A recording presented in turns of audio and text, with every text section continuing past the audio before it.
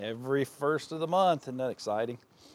So last week I preached on your sins. So this week we're going to preach on their sins. How's that sound? Does that sound good? How's everybody this week? Good? Hey, I'll say a couple quick things. That Wednesday night is a flat-out blast. We've gotten several visitors from it, and they seem to keep showing up, so that's always good. And if you think, oh, they're 3 weeks into it, it's too late. No, we'll get you caught up pretty quick. In fact, a lot of the hard work's done on the guys' end. I don't know what the ladies have been doing. I think they just kind of got to sweating last week, didn't you? So you won't miss much with them, and with us, we'll get you caught up with power tools, so you'll miss a lot of the hard work. Wade, I think it was, or Wyatt Friday said, my fingers are sore. What? I said, from sanding. Oh, yeah. So we've been working hard. All right, well, let's look at 1 Peter chapter number 4. And remember last week we were supposed to get 4 verses, and we only got to 2. So that happens. It happens sometimes. It happens. I actually, last Sunday night, I like our Fifth Sundays, and man, I usually just feel like going home and taking a nap, and just done. But I ran into some folks a while back, and they said, you used to come to our church on when you had those Fifth Sundays. Why don't you do that anymore? I'm like, okay. So I'm like, 'cause I normally just want to go home and take a nap, relax, and be done with it. So I went there last Sunday, and then they said, would you preach for us? Okay. So we got done with 3 and 4 there, so they were maybe better behaved. I don't know if that's what it is or not. But so we're going to 3, 4, maybe 5 and 6. We'll see how that goes this week, and we're going to have some fun with it. You ready to have some fun? Oh, there we go. I think that's why it went so much quicker there. They helped me. They encouraged me. I got some amen, some lively bunch there. Maybe that's what it was. Well, we're going to pick up in verse number 1, and I got to my different Bible this week, so I hope that don't mess me up too much. The font's all different, spacing's all different. It's weird. I don't think one of the kids tried to hide mine, because they knew they were going to be up here this week, and I think they tried to hide my Bible to see if that would shorten us up, but no, not so much. Well, let's look at verse number 1 in chapter number 4. I've been preaching through the book of 1 Peter here for some time, and we're over halfway there. We're doing good. We're on the downhill slope, and remember we got to 1 and 2 last week, and we're going to try and get to 3 and 4. But we're going to read 1 through 6 now, with high expectations and high hopes. That sound good? It's always good to aim high. What's the old saying? I'd rather aim high than miss. Huh? That'll work too. Hope for the best, prepare for the worst. That'll work. Let's get going. Verse number 1. For as much then as Christ hath suffered for us in the flesh, arm yourselves likewise with the same mind, that he that hath suffered in the flesh hath ceased from sin, that he no longer should live the rest of his time in the flesh to the lusts of men, but to the will of God. For the time past, our life may suffice us to have wrought the will of the Gentiles, when he walked in lasciviousness, lusts, excess of wine, reveling, banqueting, abominable idolatries, wherein they think it strange that ye run not with them to the same excess of riot, speaking evil of you. Who shall give account to him that is ready to judge the quick and the dead? For this cause was the gospel preached also to them that are dead, that they might be judged according to men in the flesh, but live according to God in the Spirit. Dear Heavenly Father, we thank you for this day that you've given us together, Lord, and we just pray that, Lord, your Spirit would move in this place, that you would convict hearts, Lord, that you would encourage us. And Lord, if there's someone in here this morning that's not saved, I pray that you would show them their need for a Savior, Lord. I ask you to do all this in Jesus' name. Amen. So, long week. Anybody else have a long week? I had several people come up to me and say, "Thanks for preaching at me last week." And I'm like, I got a preacher friend of mine. He says, "You just shotgun when you preach. You just aim and shoot. And if anybody's interested, we're going to be doing that this afternoon. Some of us are going to go shoot some trap if the rain holds off. I just looked at the radar and it looks good. So I think we'll get that in. We're going to shoot some trap. And that's what you do with trap, isn't it? You just like aim and pull and shoot. Is that what you do? No, I don't rifle preach. I don't pick on anybody's sin, and maybe Evan a couple times, but I mean, you got to every once in a while do that. But I don't necessarily pick on anybody's sin, because like I said last week, I've got my own to deal with. I preach on myself way more than I preach on you. I've got plenty of preaching material just in my own life, and if I ever think I'm doing good, my wife will preach at me, and then I can just recirculate that here and get us all right. So, but we looked at last week that Christ hath once suffered for us, and that's the gospel in the book of Peter. We took that back to chapter. That is why Jesus Christ died on the cross, to pay for our. Here's the gospel, and that he was killed on that cross, and that he was buried, and that he was raised 3 days later, and that's the gospel. And by believing and trusting in that, that's how we're saved. It's no mystery. It's no complication. It's simple. It's one of the simplicities of life. I mean, our 401k, you never know where that's going to go. I mean, that's complicated. I don't have one. I don't understand how it works. So I think Christy's got one, but what it's doing, we don't know. It's too complicated for me to think about. How a positive traction rear end works, right? It just does. That's complicated stuff. We don't need to worry about that. It's complicated. Things are complicated in life, but our salvation is not. It's simple. But yet so many religions and denominations try to make it complicated, don't they? And they try to say, well, we've got it figured out, and we've got it figured out. I'm here to tell you the Bible has it figured out. The only reason we have it figured out is because the Bible has it figured out and laid out for us. So it's simple. It's simple. It's nothing that I can do. It's nothing that you can do. It's everything that Jesus Christ has done. And because of what he has done, that will enable us to be saved. So young people, youngins, kids, runts, squirts, whatever you are, it's that simple. You can't be good enough. And trust me, we know. You can't go to church enough. It was so weird last Sunday night because that church, this whole side was full, and they were all white hairs. You know what blue hairs, sorry. They were blue hairs.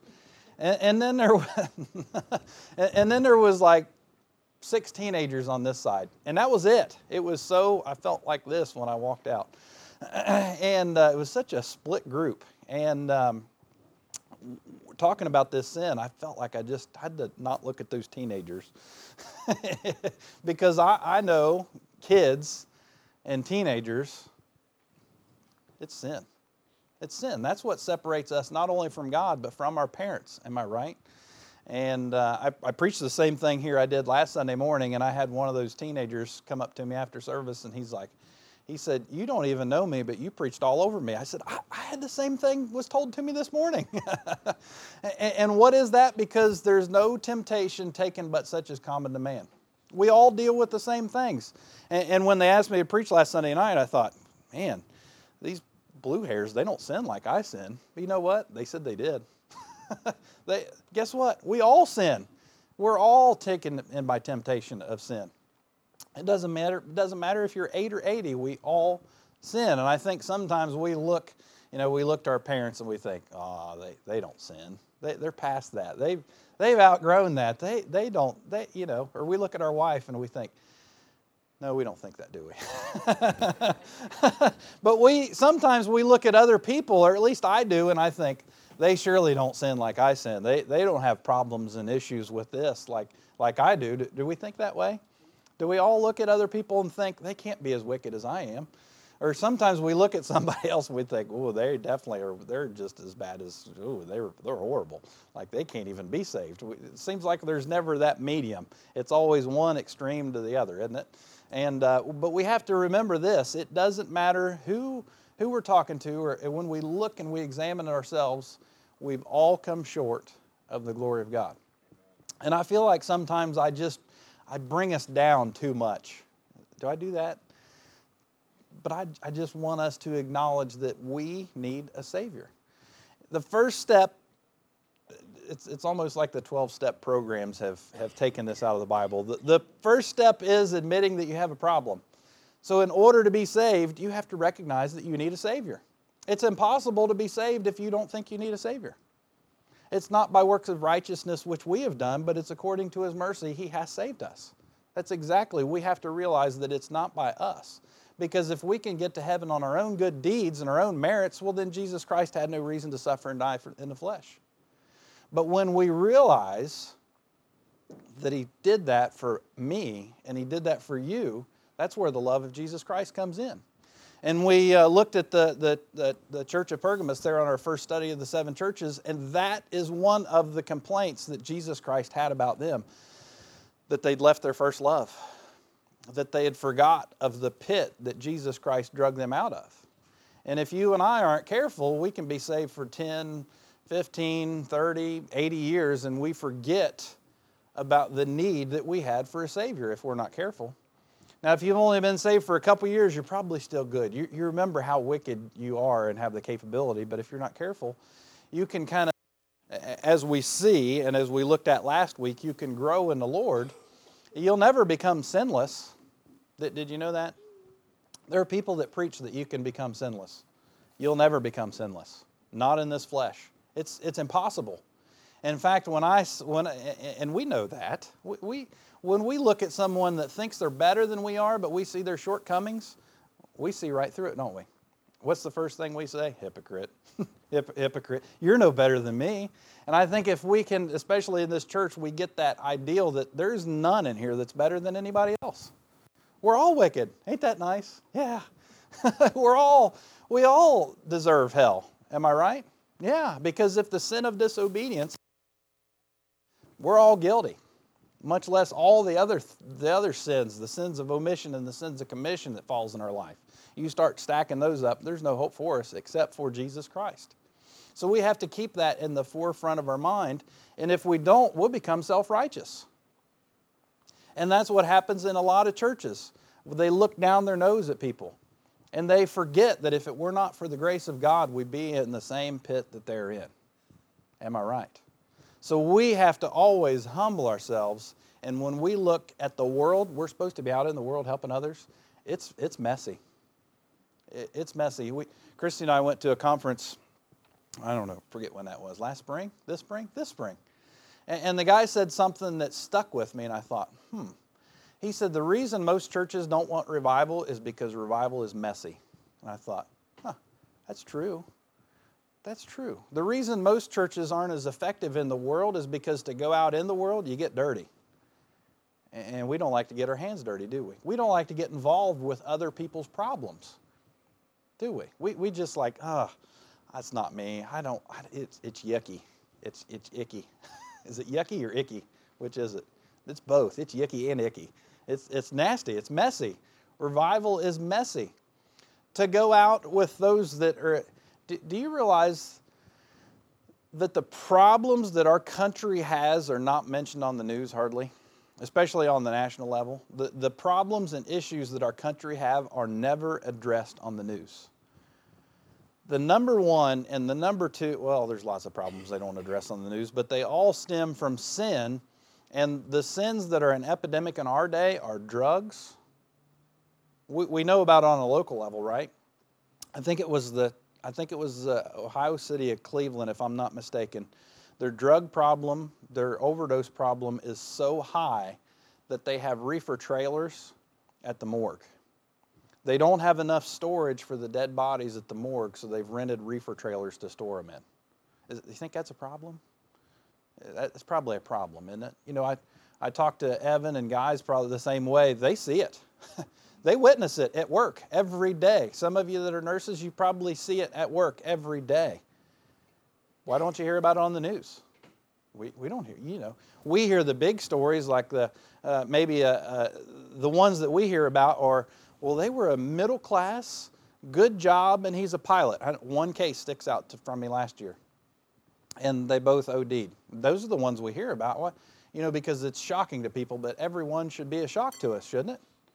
But it goes in one ear and out the other. I noticed something, doesn't seem like I've been on Facebook that long, but I guess it's been a couple years, that I see all the time missing. Share this. They're missing. Has anybody ever noticed those? And I guess I'm a creeper because I'm like, well, let's see if this is legit, and go to their page and you look at it and it's legit. And I'm like, you see these kids that are missing, and I just think the worst. I think the absolute worst. And what's being covered up is horrible. Absolutely horrible. I was telling Christy a little bit about it. If you just kind of want to study that out, and it's just horrible. And she said, no way. I said, yeah. Political leaders are involved in that junk in our day and age, but it's not talked about. It's horrible. That is two major problems that are going on in our society today. And why is that? There's no value for life. We don't have a value for life. So if we don't have a value for life, we consider a precious life maybe a mistake, and we can eradicate that mistake. And that's the third problem that we have in this country with sin, is abortion. Because it's not a life, it's a decision that so we'll just get it taken care of. Do you know how wicked that is for a society to condone that and to agree with that and to let that happen on a daily basis? 65 million Americans are not present in our country because of abortion. That's a lot. 330 million is our population. That's a lot. 20% of Americans are missing because we have no value for life. You know who ought to have value for life? It's those of us that for as much as Christ suffered for us in the flesh. We ought to know what life is worth. Jesus Christ knows what life is worth. He knows the value of life. He knows that is the will of the Father, and that's what we talked about last week. That was last week's message. Let's go to verse number 3, and then we'll get going. For the time past of our life. Ooh, here it is. Remember, we're talking about the pit that Jesus Christ drug us out of. Verse number 2 said that he that shall the rest of his time. And that was what was kind of interesting last Sunday night visiting that church, because the blue hairs and then the teenagers, it was so segregated. And I said this, I kind of went around just like I did here yesterday morning, or last Sunday morning, is almost like a repeat. When were you born? When were you? They got you all beat. Dad listened, they had you guys buried. There was a guy in there who was 90, if I have my math right, 91. And I said, how long are you planning on living? He said, till I die. I said, amen. And then over here, they were like 14, 15, 16. And something occurred to me, and I wanted to get it across here. I guess that was kind of the nice part about getting able to repeat a message, because all the stuff that I forget, rabbit trail around and pick on Evan about here, I didn't have that there, so I got through everything. And the shame of it is we look at that extreme, the 91 and the 14, and they're such at opposite ends of the spectrum. But do you know what? The 91 could outlive the 14. And the 91 will live like he could die next week. And the 14 will live like they'll live till they're 91. We don't know how long we've got. So if you're 91, don't live like you're going to die next week. And if you're 14, don't live like you've got another 90 years, the rest of your time. See, that's what's important. We don't think about that. We just think about, of course, gosh, am I almost 40? Am I almost 40? You'll get there before I will. I'm almost 40 years old. Like, you start thinking, this thing's half over. And when Cody turned 30, I thought we were going to have like, lay hands on him and pray for him, because he's like, I'm almost 30. Yeah. If we're not careful, we'll start thinking, gosh, I'm almost 40. It's half over. I don't know that. It might be 99% over. I don't know that. Or it might just be getting started. Wouldn't it be something if I lived to be 160? We don't know how much time we have. The time that you have. That's what Peter's covering. And basically what he wanted to get across there, verse number 2, is for the past time in our life. Hey, get that behind you. Don't think about that. Don't think about the time in the past. Don't dwell on the things of the past. Think about it every once in a while so that you'll remember the pit that you came out of, but don't dwell on it. Don't dwell on the sins that you've committed before. The time that you have. Look forward. Right? Don't look at what you've messed up. If I looked at everything in my life that I messed up, it wouldn't be worth leaving the house, would it? You'd be like, well, I'll just mess today up like I did yesterday. I'm pretty good at screwing this thing up. I'll just stay home, just quit. If we're not careful, we'll get in that mindset, won't we? No, he says, no longer should live the rest of his time in the flesh. That's not what we're supposed to do, but the will of God. Keep going, verse number 3. For the time past of our life may suffice us and have wrought the will of the Gentiles, when we walked in lasciviousness, lust, excess of wine, reveling, banqueting, and abominable idolatries. That's what our flesh wants. That's exactly what our flesh wants. Our flesh wants what? Fun. It's always greener on the other side, isn't that right? You know, Moses even said there's pleasure in sin for just a season. And it'll catch up with us, won't it? I kind of make fun and poke my own looks because I do look older than what I am. I don't know why. I don't live a life that was just nailed off here. But has anybody ever seen those pictures in the paper? I think Andrew shares them every once in a while, like the who's at jail this month or whatever. Anybody ever done that? If you're feeling pretty sorry about yourself, if you're looking in the mirror and you're like, gosh, that didn't used to be there. What is this? This morning, I said, I'm going to have to start shaving all the way to my forehead if this keeps up. Now, don't tell me if you have to do that the older you get. I don't really want to look forward to that. But, I mean, you have to, Ethan, you have to trim your eyebrows when you get older. I don't know if you knew that. That's something for you to look forward to. Like, woohoo. You just look in the mirror. Like, I get out of the shower, the mirror's still all fogged up, and that's about as much time as I spend in front of it. I don't want to stand in front of it too long or I'll start feeling sorry for myself. Like, you look rough for 39 years old.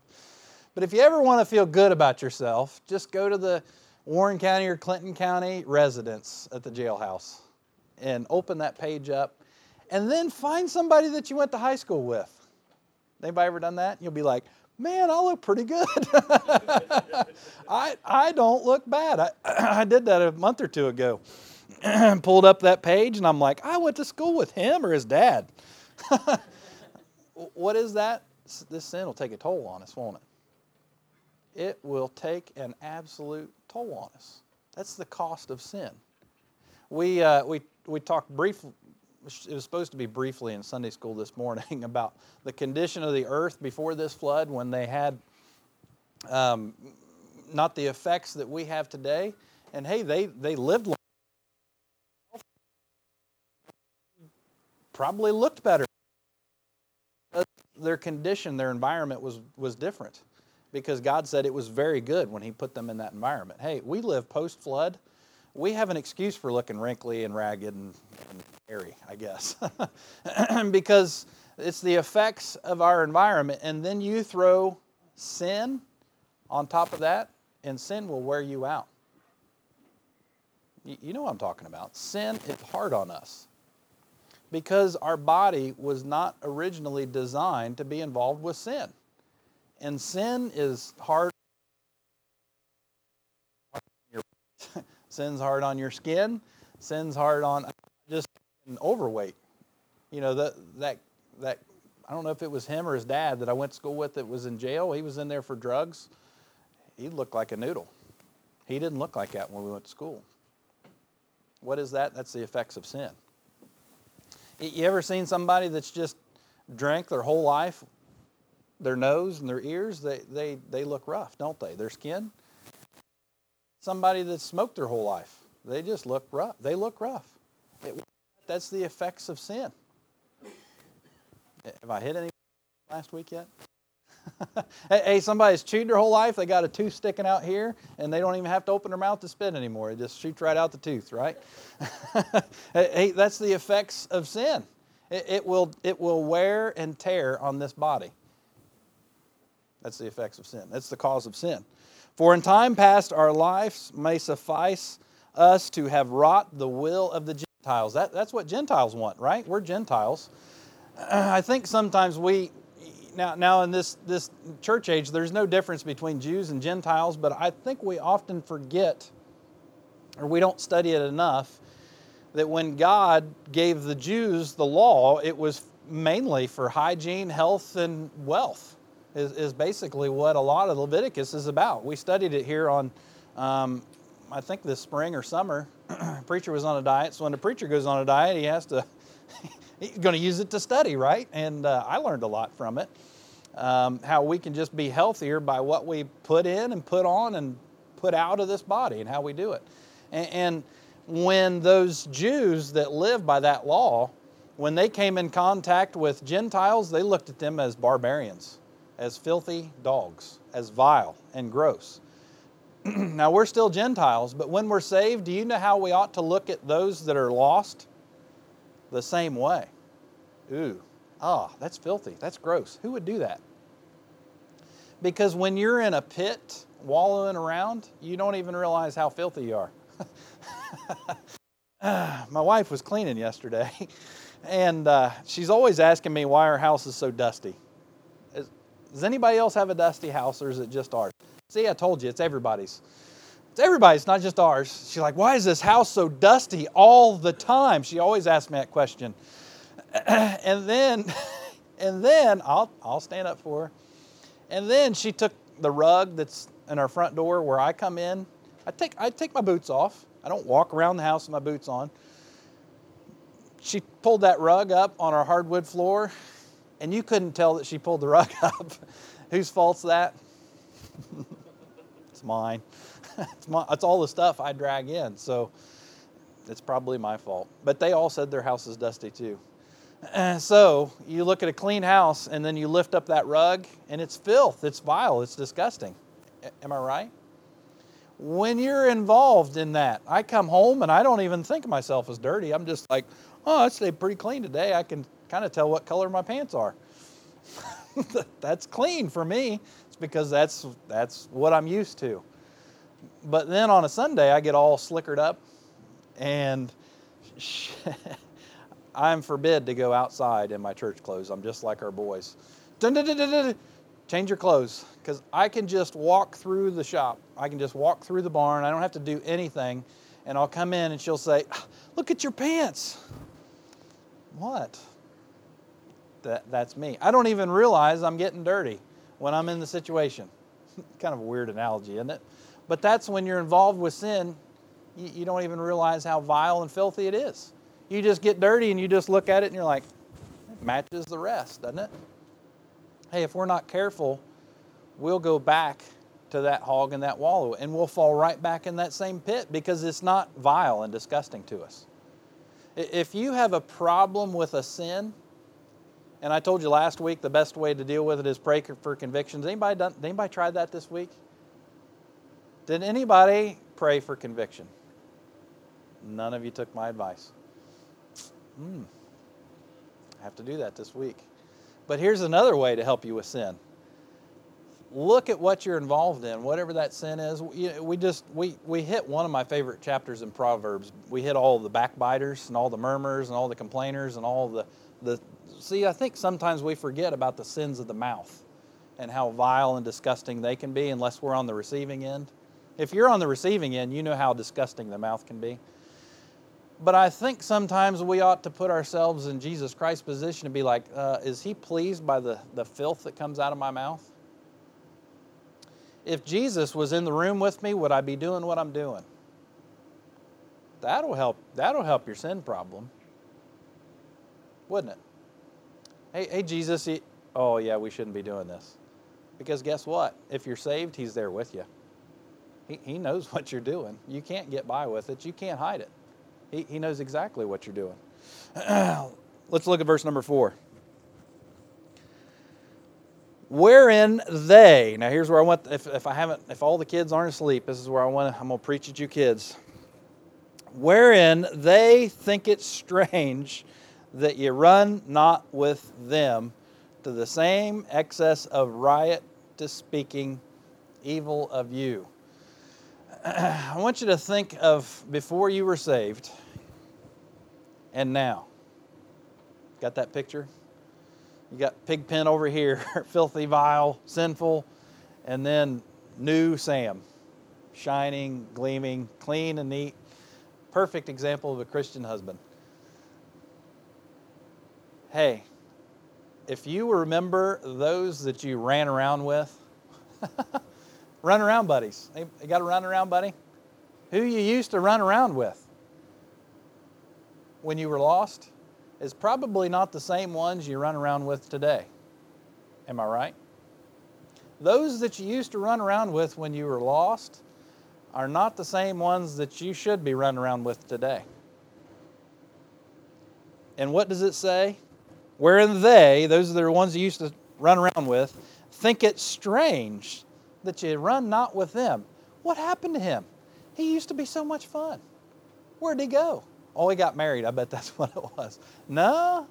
I had kids. I bet that's what it was. No, he still ran around with us. Oh, he got that religion. That's what lost people say. Am I right? Oh, he got that religion. It's strange that he doesn't run with us anymore. And look, the same excess of riot, speaking evil of you. Are they not your running buddies or your running friends? Now they speak evil of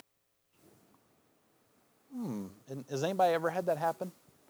If you haven't had that happen, you need to make sure that that happens. That's what God wants to happen. I have experienced this firsthand.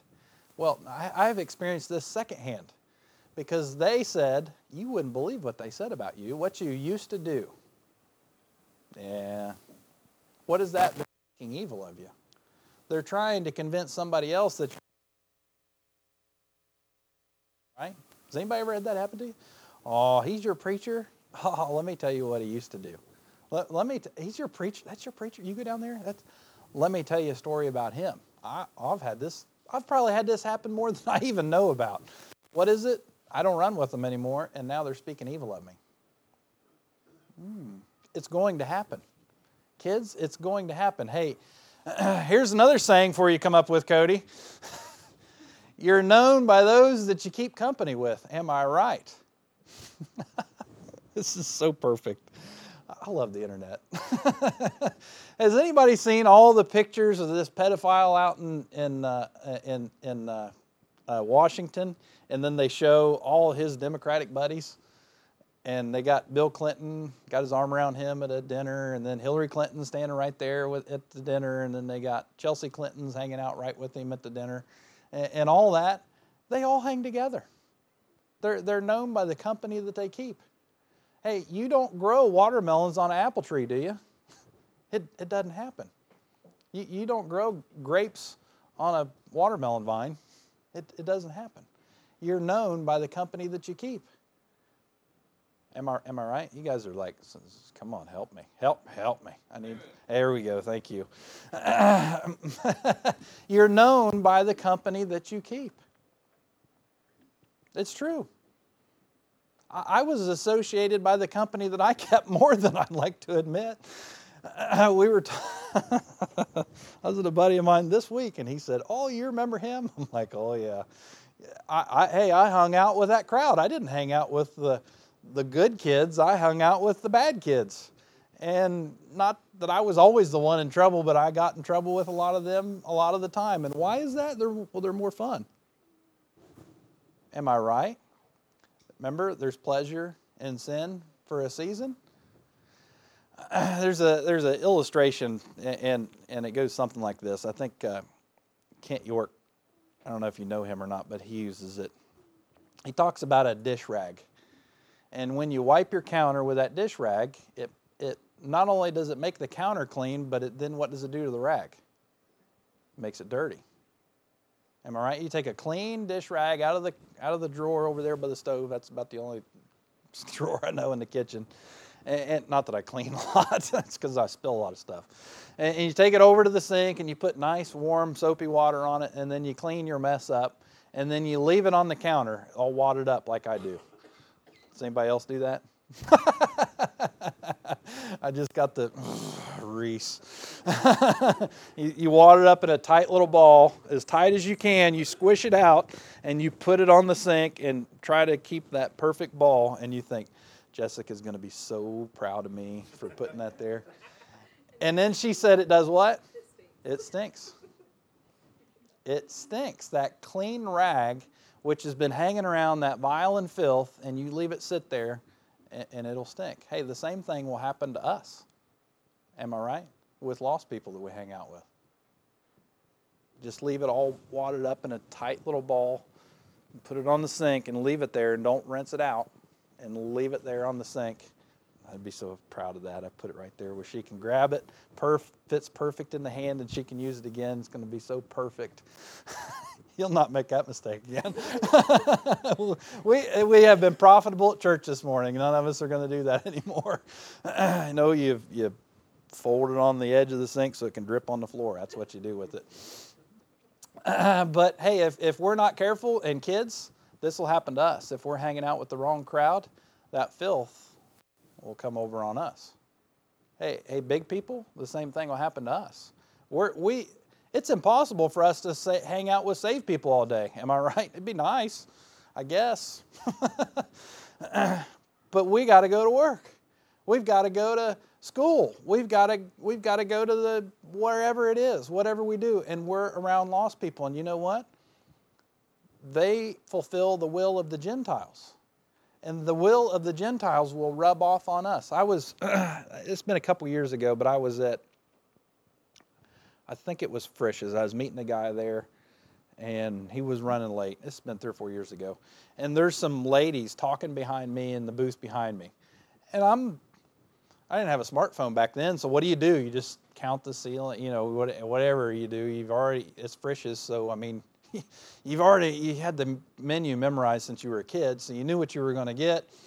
I didn't have a smartphone, so I'm just like, let's see what everybody's talking about. But anyway, I was listening to this conversation going on behind me, and this one lady was talking to this other lady just complaining about her husband. And I'm like, that don't sound too bad to me. And she was just, well, he does this, and he does that, and he blah, blah, blah, blah, blah. And she's going on and on. And I'm eavesdropping.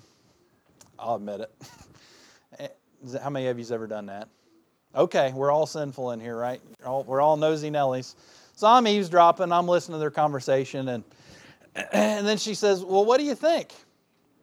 And I'm like, sounds like you're married to a man to me. Congratulations. If you didn't want that, you go be one of them other ones. But she's like, I'd leave him. And I'm like, oh, he sounds like a better husband than me. Well, I'd leave him.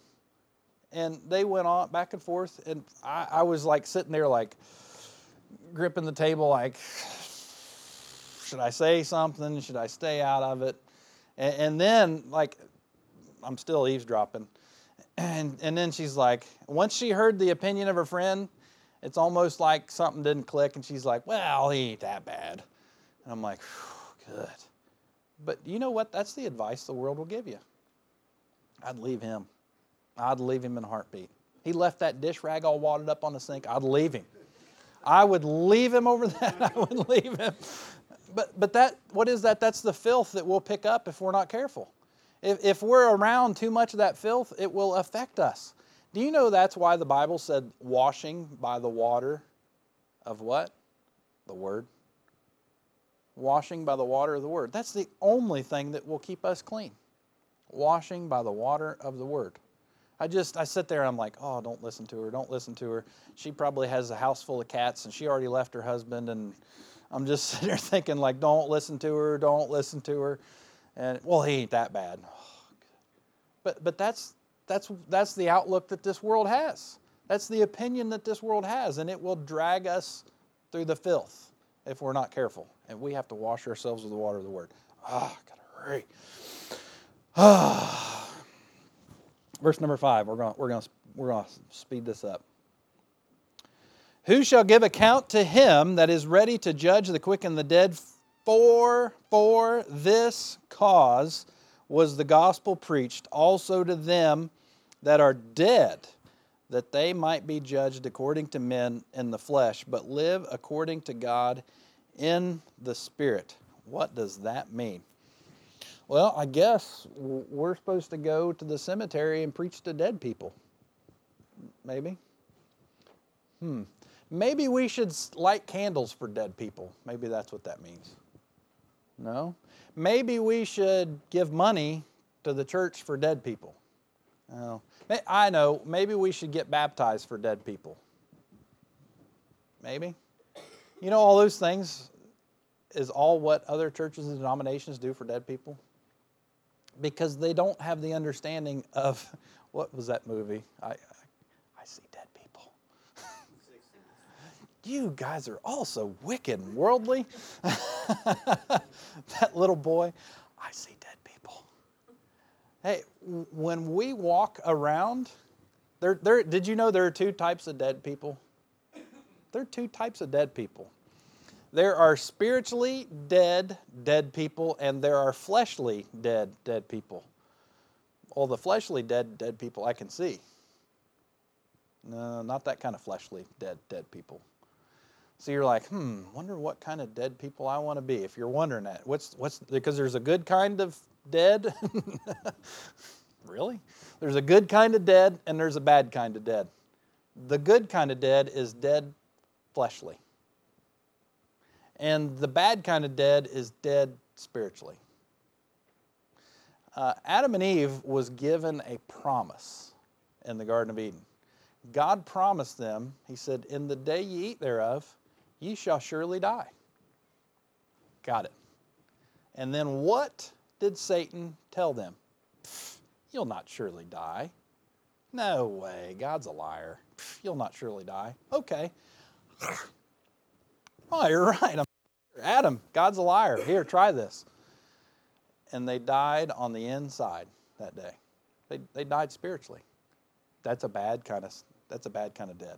And guess what? Every one of their kids, grandkids, great-grandkids were born dead on the inside. And we know it. When we're born, we know something's missing. And we try to fulfill that deadness with the lust of the flesh, with sin, with drugs, with porn, with idolatry, with whatever this flesh wants, whether it's food, cigarettes, whatever it is, this flesh wants it, and we try to make our flesh alive. But guess what? We'll never do it. We'll never do it unless we're quickened, which means made alive by the Spirit of God. That's how we are made alive. That's how we're born again. That's what that means, that we don't go back into our mother's womb. That's the question Nicodemus had, but Jesus said, no, you're born of the Spirit. We're born again. That's how we're made alive. We should act like it, right? We should really act like it when we come to church. We should act lively. But the being dead to flesh is a good thing. Well, what in the world does that mean? It means that we've killed off the desires of the flesh. And that's what Peter's talking about. We're no longer living under the will of the Gentiles, what the flesh wants. Idolatry, lasciviousness, excess of wine, railing. We no longer desire that, what the flesh wants. We don't live under the will of us. We don't live under the will of the Gentiles, but we live in the will of God. And you can only live in the will of God if you're alive inside. Remember Peter in chapter number 1, he says that we have a lively hope. That's what that means. That means that we are alive and worth the drive. Isn't that the church saying? No, we're alive inside. We are different than other people. So when we're walking outside, whatever that little kid's name is, I see dead people. That's what we ought to think when we see people. They're dead inside. And if they're not born again, they will stay in that state for eternity. Nothing they can ever do will fix that. They must be born again. And the only way they can do that is through Jesus Christ. And if you don't tell them how that's going to happen, it may never happen. There was a young black boy on the south side of Chicago. That's that big Democratic city that Bozo's from that we don't hardly ever talk about. Where about almost 2,000 people are murdered every month. We don't hear about that statistic either, do we? That's shocking. That should shock us. We should hear that on that statistic should run across the ticker on every one of our news channels every day. 18 shot dead in Chicago last night. But anyway, there was a young boy, he's 14 years old, and he wasn't living on the streets, but he was, this is a true story, bouncing around from couch to couch. He didn't have a mother, he didn't have a father, he was just bouncing around from couch to couch at the age of 14, which is common, very common in Chicago. No father in his life, mother gone, bouncing from couch to couch. Typical, average Chicagoan. So in order to fit in somewhere, to fill that hole of death inside him, he got tied up with a gang. And a lot of Southside Chicago gangs, in order to join their gang, they either have to be jumped in or they have to kill somebody. So for this particular group of outstanding citizens, it was required of him to take a shot at a rival gang. Another 15-year-old boy that was innocent.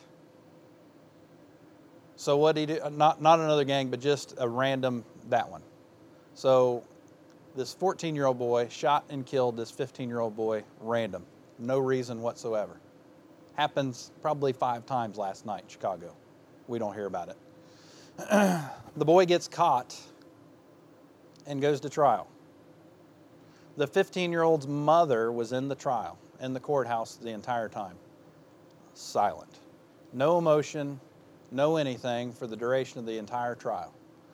The 14-year-old boy, the verdict comes in, guilty, 5 years in prison, because that's what they do in Chicago. The mother, which hasn't said a thing, stands up. She's on the front seat of the courtroom, and as they're walking out, the mother stands up, looks him in the eye, and says, "I will kill you." Well, I don't care if you're 14 and tough or not. What's that going to do to you? Whoa. She's serious. She's been sitting here this whole trial thinking how she can kill me when I get out of jail in 5 years. So he goes to prison. Guess what? You're going from couch to couch. You have no family and you have no friends to come visit you in prison, am I right? One day, this 14-year-old boy gets the notification of a visitor's come to see him that day. Walks up to the glass. Guess who's on the other side? That 15-year-old's mother. Well, what are you going to be thinking? So she's sitting there and he sits down. They have a conversation. Month goes by, he gets another call for a visitor. He goes, sits down, has a conversation with this boy that he's killed's mother. This happened for 4 years. It's looking like his set date to be released. And on her monthly trip to visit this boy, the mother says, "What are you going to do when you get out?" And the boy said, I don't know. I don't have any family. And she said, "Are you going to get a job?" He said, if I can. She lined up a place for this boy that shot her son to get a job. Another month or so goes by and the release date's getting close. And she said, "Where are you going to stay?" He said, "I don't know." She got him the job. The job's sitting there waiting for him when he gets out. And she said, Where are you going to stay? And he said, I don't know. I'll figure something out. The boy's released, shows up to work at the job that she'd prepared for him. She shows up at his job that day, his first day to work, and said, "Do you have a place to stay?" He said, "No, not yet." She said, "I've got an empty room." Goes and picks him up from his job, takes him to her house. The next morning, she gets up, takes him to work, goes and gets him, brings him home. 6 months goes by. She brought him home. She just made dinner for him. And he's walking through the living room, and she said, "Hey, wait a minute." She said, "Do you remember the day in court when I looked at you in the eye and said, 'I will kill you'?" He said, "I'll never forget that a day in my life." And she said, "Guess what? He's no longer alive." Think about that. She killed that old boy. Let's look at this verse here, 2 Corinthians chapter number 2, verse number 15.